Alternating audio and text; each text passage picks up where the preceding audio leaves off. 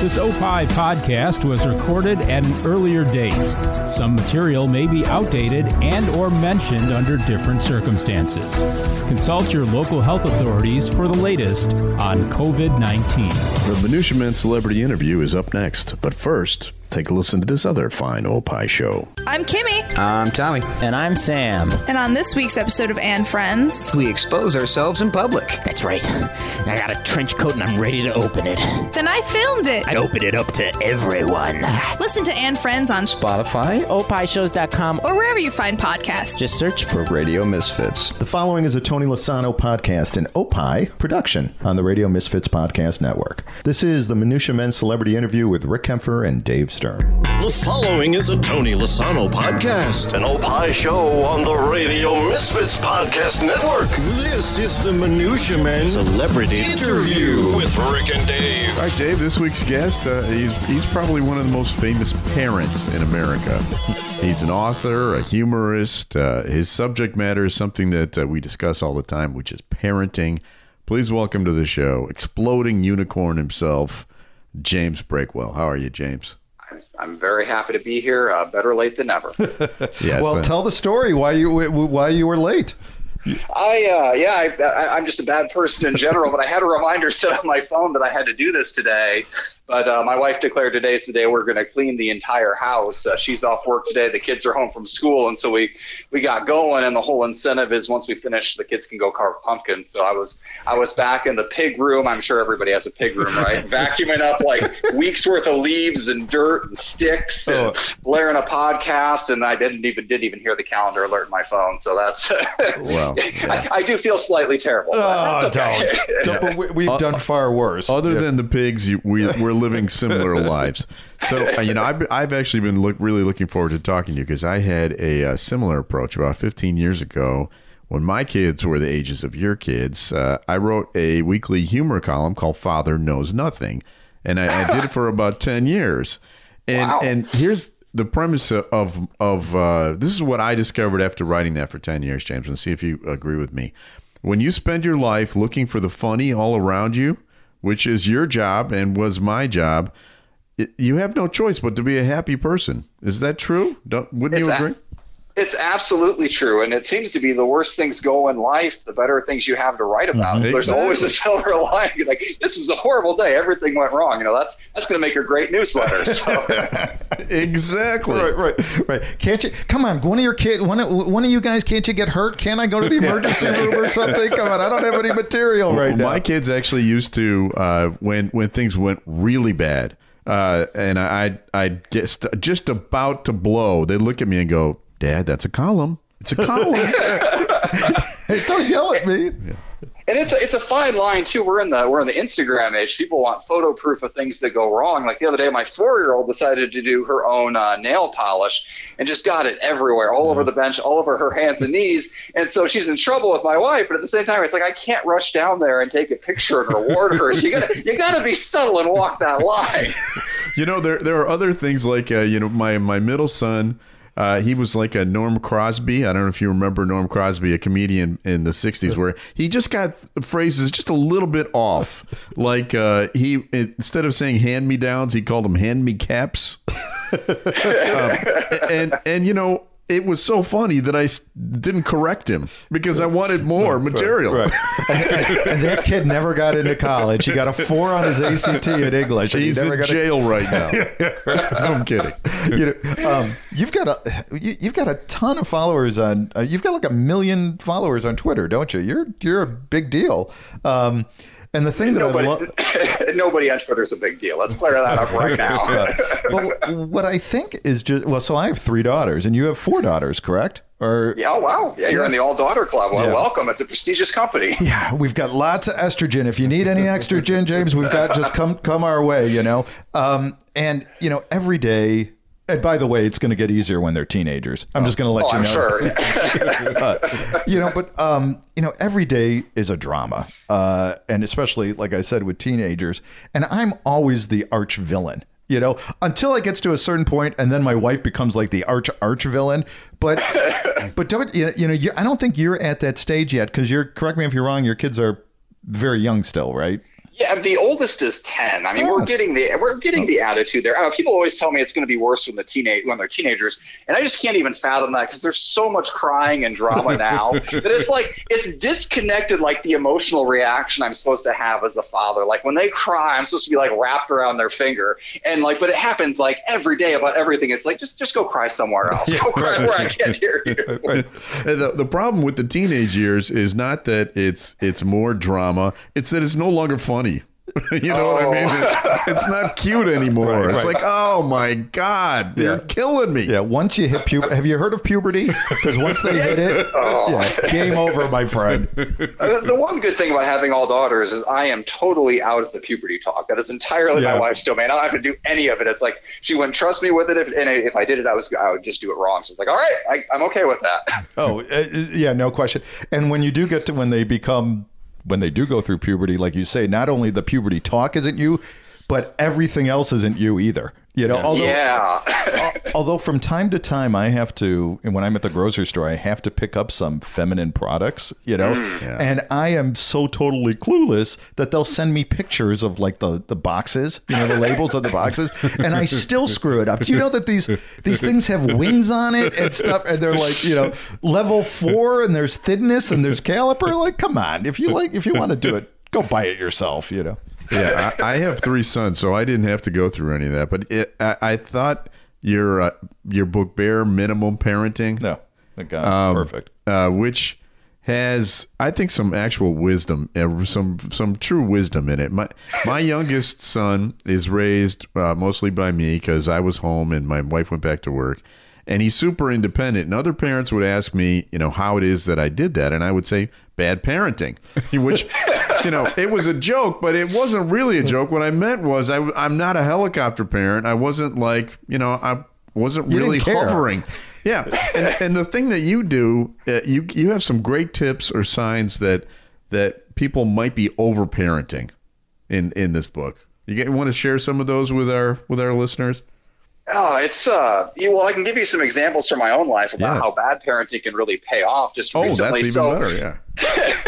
When COVID hit and all of that, the kids were suddenly home all day, and I was home all day, but I was working, and they got to the point where they would cook themselves lunch. Like if I was slow off the draw, they would just go and heat themselves up leftovers. They learned to use the microwave. They learned to use make grilled cheese. It's like if I was a better parent, that never would have happened. They would be able to feed themselves, and they go and they get themselves ready in the morning. I mean, granted, it's a battle royale every time. They're shouting and screaming, but if I just stay out of it, somehow it gets done. And that's really all I care about is the end product. And I think so that just parents are kind of scared. They're like, if I don't go in and intervene at everything, the kids will never turn around. They'll never learn this stuff. It's like, no, they'll never learn this stuff if you always do it for them. They got to have a chance to try and fail.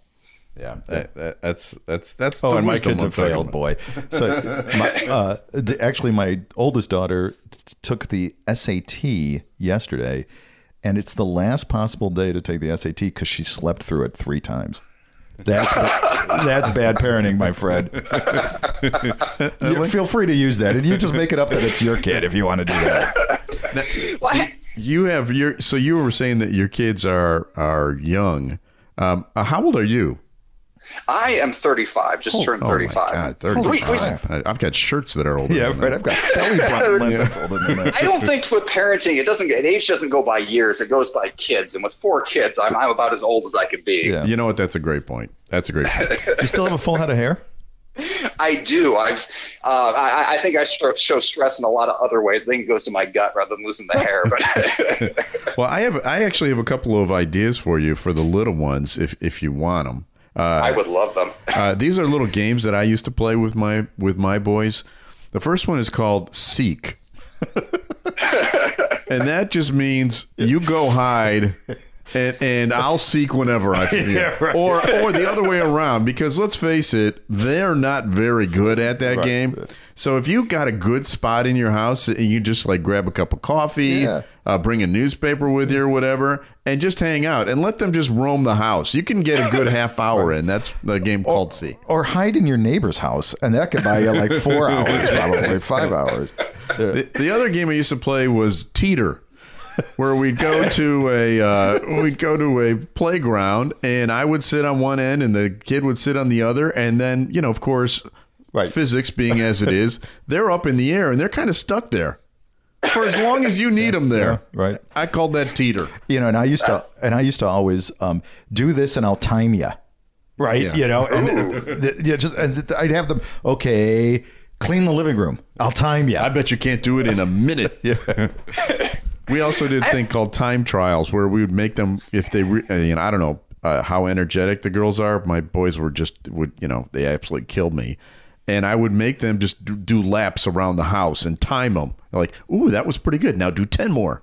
You know, Your brain is still bigger than theirs.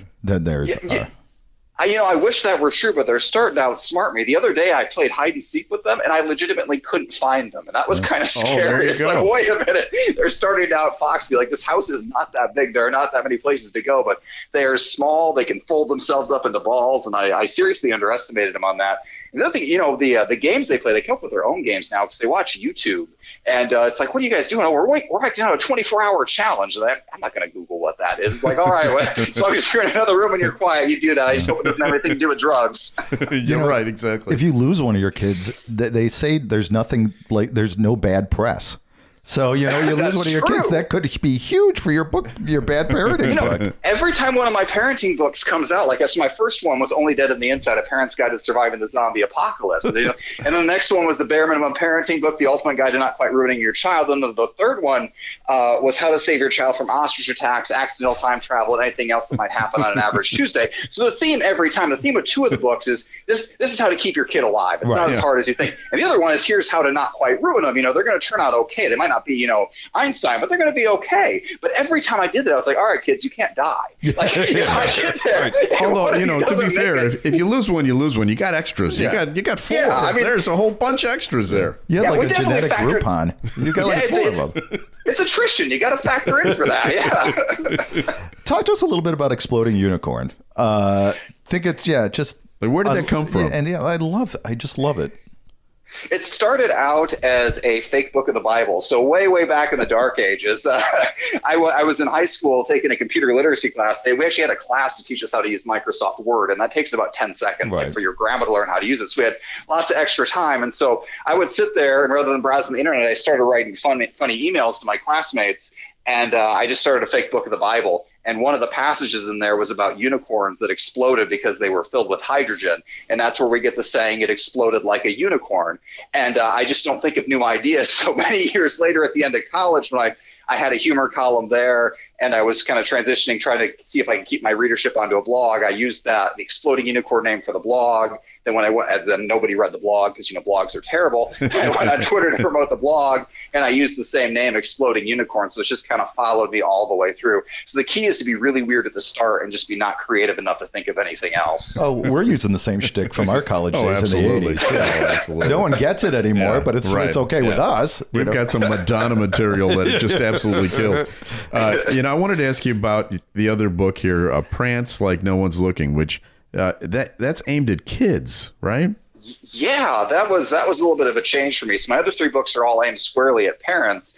And, my tweets really are, too. There's not, kids on Twitter. At least I hope not, or else I'm doomed. Yeah, right. But, this one, it's basically teaching kids how to do what I do every day. You go out and, things go wrong and there are disasters. And rather than pouting about it, you make it into a joke and then you'd exploit it for profit. Now, I skipped the exploit it for profit stuff in this book, but that's what it is. It's a guided journal where I ask, funny questions about your day, what you think, what you're into. There's, weird drawing prompts and all sorts of stuff like that. So really, I kind of supply the funny setting, and then the kids kind of explore how they can be funny themselves. And these are kind of exercises I go through with my own kids. They might, all kids are so weird and they're so creative. And this is just kind of a way to get it down on paper and really get it all out in one place.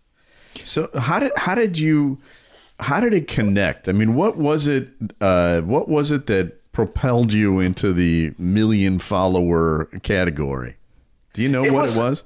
I do actually. So I grind, everybody, they always see like the very last step. They're like, oh, you're an overnight success. It's like, no, I was nobody for so long. So, I figured I started writing funny stuff at like age 16, at least what I thought was funny. What I think is funny, what other people think is funny are not the same thing. And that was part of the problem. Right. But at first I sent out emails, and then in college I wrote a column, and then after that I wrote a blog. And I ran that blog for like 10 years. I mean, the blog was longer than all of my books combined, and I never got above like 50 daily readers. And then I transitioned to Twitter, and I just posted links to the blog, and nobody clicked them. I was like, oh, you got to write jokes on there. So I started, by then I had 2 kids or something. I don't know. I'd started to collect them somewhere along the line. And so, and Twitter kind of gives you instant feedback. Hey, where'd this one come from? We got another one? Yeah, don't go to Costco. They just show up. Don't go to Costco because they like multiply at Costco. Oh, yeah.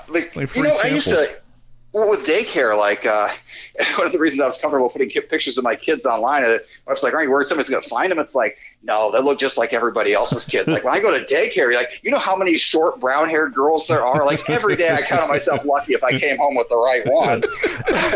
and which is the least favorite one? You can maybe trade one in, right? Exactly. Give a different kid a trial run for a few days. If you don't like them, trade them back. Say it was a mistake. Well, and it's another book, man. It's just... Exactly. Now you're thinking. Are they aware? Are they aware that you're exploiting them for income? And that their toys are coming from your exploitation of them? Well, you gotta remember I'm a writer, so the income is not exactly impressive. We understand. We're publishers. We're book publishers, so we know. But yeah, they get what I do. So they're completely unimpressed by Twitter. They're completely unimpressed by Facebook. The only thing that impresses them is YouTube. YouTube is the world to them, and YouTube is where I have by far the smallest presence. And I've kind of just given up on ever making it big on YouTube. Every once in a while, when we do something weird or funny, like the other day we caught a possum, I made a video of that, but I've realized I'm not going to be the next big YouTube star, because when you go viral, it's completely weird and unpredictable. So like I was telling you a second ago, so yes. I wrote all that stuff on the blog, didn't go anywhere, got on Twitter, and then I started writing jokes. I wrote jokes about everything, and the only ones that did well were the ones about my kids. I was like, oh, this is what resonates. So pretty soon I became the guy who wrote jokes about kids. And BuzzFeed ran an article. I did this forever. I treated this like a job, like on the hour, every hour, turning out these jokes. No profit whatsoever. I just really don't know when to quit. And I did that. I got up to like 200,000 followers just doing that on my own. And then BuzzFeed ran an article about me. And when they ran that article, they're nice enough that they, rather than just taking dead screen caps that don't go anywhere, there were clickable links back to my account. Oh. And I gained like an extra 100,000 followers in a day. Within a month, I was over 500,000. By the end of 2 months, I had a book deal. Like that BuzzFeed article took me from guy kind of grinding away in obscurity, and they kind of spread me all across the internet. So I'm really grateful. I know a lot of people have all sorts of bad things to say about those listicles out there, but they changed my life. So I'm 100% pro listicles. Now, do you use the real names of your kids, or are they? No, they're pen names. So that, just so you know, basically my whole thing was I just don't want to make it easy to murder us. If you try to Google our real name, you won't find our home address or anything. That was my main criteria. So yeah, for example, I let the internet decide the fake name of my 4th kid. By then I had a bit of a following, and they chose Waffle. So yeah, in my newsletter and stuff, my kid is named after a breakfast food. And the weird thing is the name totally fits. Right. That's awesome. Right. If Benedict wouldn't have worked, pancakes, but Waffle is perfect, right? It was. It sometimes it's just serendipitous. And the weird, here's so she understands the least. Like, she knows I do stuff on the internet. She understands YouTube a little bit, but she thinks that Waffle is part of her real name. Like, she thinks it's her middle name. That's awesome. I'm scarring that child for life. It's best to start early. She can date Rick's middle child. Yeah. And they can live in his basement for the rest of their life then. My middle child's named Corned Beef Hash. So, that would be the perfect combination. You've got little girls. Who's your favorite Disney princess? Who do you think is the hottest Disney princess, if you want to? I don't know about hottest, but I like Elsa, because she's kind of a supervillain. Like, she almost destroyed the world with ice. They really upped the ante with the princesses. It used to be, they just sing nice and they dance, they put on a pretty dress, but now they've got superpowers and they can can freeze entire countries. Like I like where it's going, but I'm worried it's giving my kids megalomania complex. So hopefully they don't try to imitate it. That's a good point. Snow White she just cleaned the house for with the weird little people. Right? I'm a Jasmine guy, to be honest with you. I love the tiger Raja. She's got the Mediterranean flair too. Have you been to Disney World? Have you taken them all to Disney World yet? Oh no, I have not. The kids lay the guilt trip on me all the time. One of the YouTube videos they watch, it's like rides gone wrong, or like when animatronic things break down, just video after video of things that don't work. It's like, how is this entertaining? This would be entertaining if it did work, and it doesn't. But yeah, they try to lay that on me. But I've talked to other people who've gone, and it's like, you've got to plan this like a military expedition, book your rides. It's like, this sounds like more work than an actual job. I think I'd pay money not to go, but I'm sure the guilt will get the worst of me eventually. It's god awful. I mean, I've been there. I think when Dave goes, he calls me on the hour. Like I'm in line right now at such and such. This is the worst day of my life. Yeah, right. Here's the Small World After All for the 9th frickin' time. Oh my God. What is interesting when you do go to Disney World, and it's really inexpensive too, James. I'm sure, yeah. That's what I've heard. But after like day 3, you're paying like $9 for a doughy pretzel that's in the shape of Mickey Mouse, and you're like, whatever. I mean, it's like what they have now is they've got these little badges where you just click it on a screen like your iPhone. It's like it's like the little bracelet. Yeah, a little bracelet, and then you don't even know what you're being charged. Yeah. We were in a hotel, and I was getting a Chivas on the rocks. I didn't know it was $9 for a little. But it was in a goofy glass, so that was fine. So luckily, I only had about 50 of those, and but that's what you need to make it through a week at Disney. Oh, yeah. Like my worst life experience is just standing in lines. If there's lines, like even for something I desperately need, I won't stand in line. I'll just go without it. It's like, I don't need food today. That's okay. So it just seems like you're paying somebody to stand in line. I can't even fathom. But maybe I'll just live vicariously through you guys. I'll tell my kids about your experience. I'm sure that will convince them not to go. I'm sure that'll work. That'll work. Yeah, I talked to 2 guys from Chicago, and they said it sucks. Okay, Dad. Whatever you say, Dad. There's more to come with our guest on Minutia Men's Celebrity Interview right after this. We'll be right back. I'm Howard Sudbury. And I'm Steve Baskerville. On the next Back to You, we're going to have some words of wisdom from Warren Buffett. We're getting heady on this show. We always have been. And Steve's story about how he was terrorized when he was a kid. Can't wait to hear this stuff. On the next Back to You. Back to You with Howard Sudbury and Steve Baskerville. You can find Back to You on Spotify, opishows.com, or wherever you find podcasts. Just search for Radio Misfits. Coming up on the next episode of the Car Guys Report, Informed Automotive, our man in the field, Roger Rexroad, returns as we talk about modern muscle cars. I'm Mark Vernon. Join me and our man in the field for this very special episode of the Car Guys Report, a Tony Lasano podcast, an Opie production on the Radio Misfits Podcast Network. Back to our guest on Minutia Men's Celebrity Interview. So what are you working on now? I mean, you got anything in the unicorn brain right now? Yeah, actually. So I've got another book coming out in June of next year that I haven't really promoted much. I'm pivoting a little bit. I've written 3 parenting books in a row and then 1 book for kids. So this next book is called How to Be a Man, whatever that means. Lessons in Masculinity from a Questionable Source. Oh, cool. And it's more like so far my books have kind of been like top-level parenting, and they haven't had so many personal stories. And I've built up so many of these personal stories over the years. So these are the personal stories that I had growing up. This is how I ended up as screwed up as I am. So it's kind of like, a memoir-ish funny book about that stuff. And then I just recently got a deal for my first sci-fi book. So I finally, oddly enough, that zombie book I wrote the first time, A Parent's Guide to Surviving the Zombie Apocalypse, it was considered nonfiction for whatever reason. This will be my first fiction book. I managed to get that. There's a publisher in the UK who's going to do that. And I think that's going to come out in 2022. Awesome. So we'll see if I can make that work, because eventually these kids are going to grow up and I got to write about something else. So I got to start planning for that now. Yeah. Exploit those little ones as long as you can, because once college, I actually took my daughter on a college tour. Actually, the college tour was just us staying in during COVID, it's just staying us in the car, driving around the neighborhood, right? That's where the engineering school is. Yeah, right. And that's where I got hammered once, and that's where I got drunk once. And you think Disney World's expensive? You got to keep writing those books, my friend.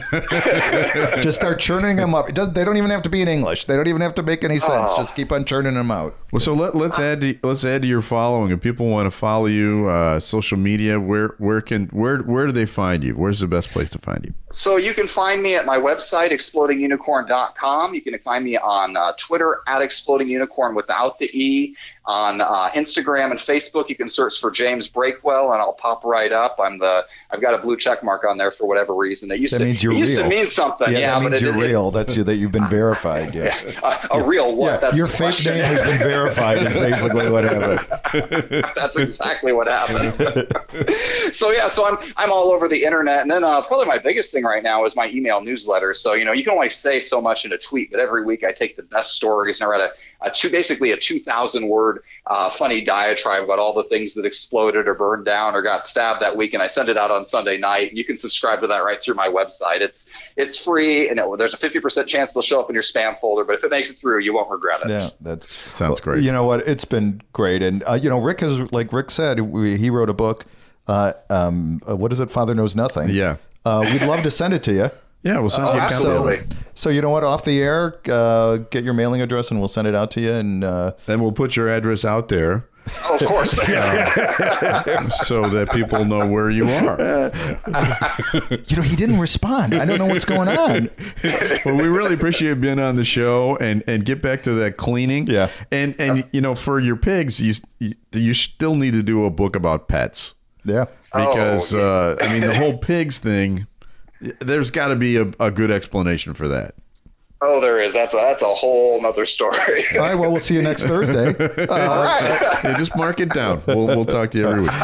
Thanks, Jay. This was great, and we'll keep in touch. All right, it was great talking to you guys. Sounds good. Bye-bye. Bye. Well, that's it for this week's edition of the Minutia Men Celebrity Interview. Special thanks to executive producer Tony Lasano with opishows.com. Opie is hippo backwards. OPPIH shows.com. Distributed by Ed Silla, Radio Misfits. Great Talk Radio isn't dead, it's just moved to a better place. RadioMisfits.com. And we'll be back again next week with another edition of the Minutia Men Celebrity Interview. This Opie podcast was recorded at an earlier date. Some material may be outdated and or mentioned under different circumstances. Consult your local health authorities for the latest on COVID-19. The proceeding was a presentation of Opie Productions. Find our other great shows wherever you find podcasts, including opishows.com. Thank you. This has been a presentation of Opie Productions. Tony, can you shut up? On this week's Minutia Men with Rick and Dave. That's not a soccer ball, that's my head. The Museum of Disgusting Food. Our tribute to Ron Britton. Breaking into an escape room. And Rick's brush with former Vice President Dan Quayle. All that and unlimited tangents on Minutia Men. Be sure to listen to Minutia Men on Spotify, opishows.com, or wherever you find podcasts. Just search for Radio Misfits. If you missed Los Anno and Friends, here's what you missed. Happy to be here today, Cheryl Scott, meteorologist. Hi, Fred Winston, Chicago radio guy. I'm Rob Hart in Chicago. How about that weather? This is a good show to do that. Yeah, what the hell, man? It's Don't blame the messenger. I'm not blaming the messenger. That's got to be the worst part about being a meteorologist. They blame you for the sun or the snow or whatever. Right. I'm like everyone's best friend when it's sunny and 70. And like yesterday, I was everyone's worst friend. Yeah. But I know that weather changes so dramatically. We do 7-day forecasts, and I go, well, 7 days, it sometimes changes 7 times in those 7 days. But science is getting more and more accurate. Oh, it does. So, has the Earth been knocked off its axis? I keep hearing stuff about that from the conspiracy idiots at 3 o'clock in the morning. And that's exactly what we'll go with. Radio Misfits. Get more Lozano and Friends. Lozano. Now on Lozano.com. Good luck trying to spell Lozano or whatever the it's called.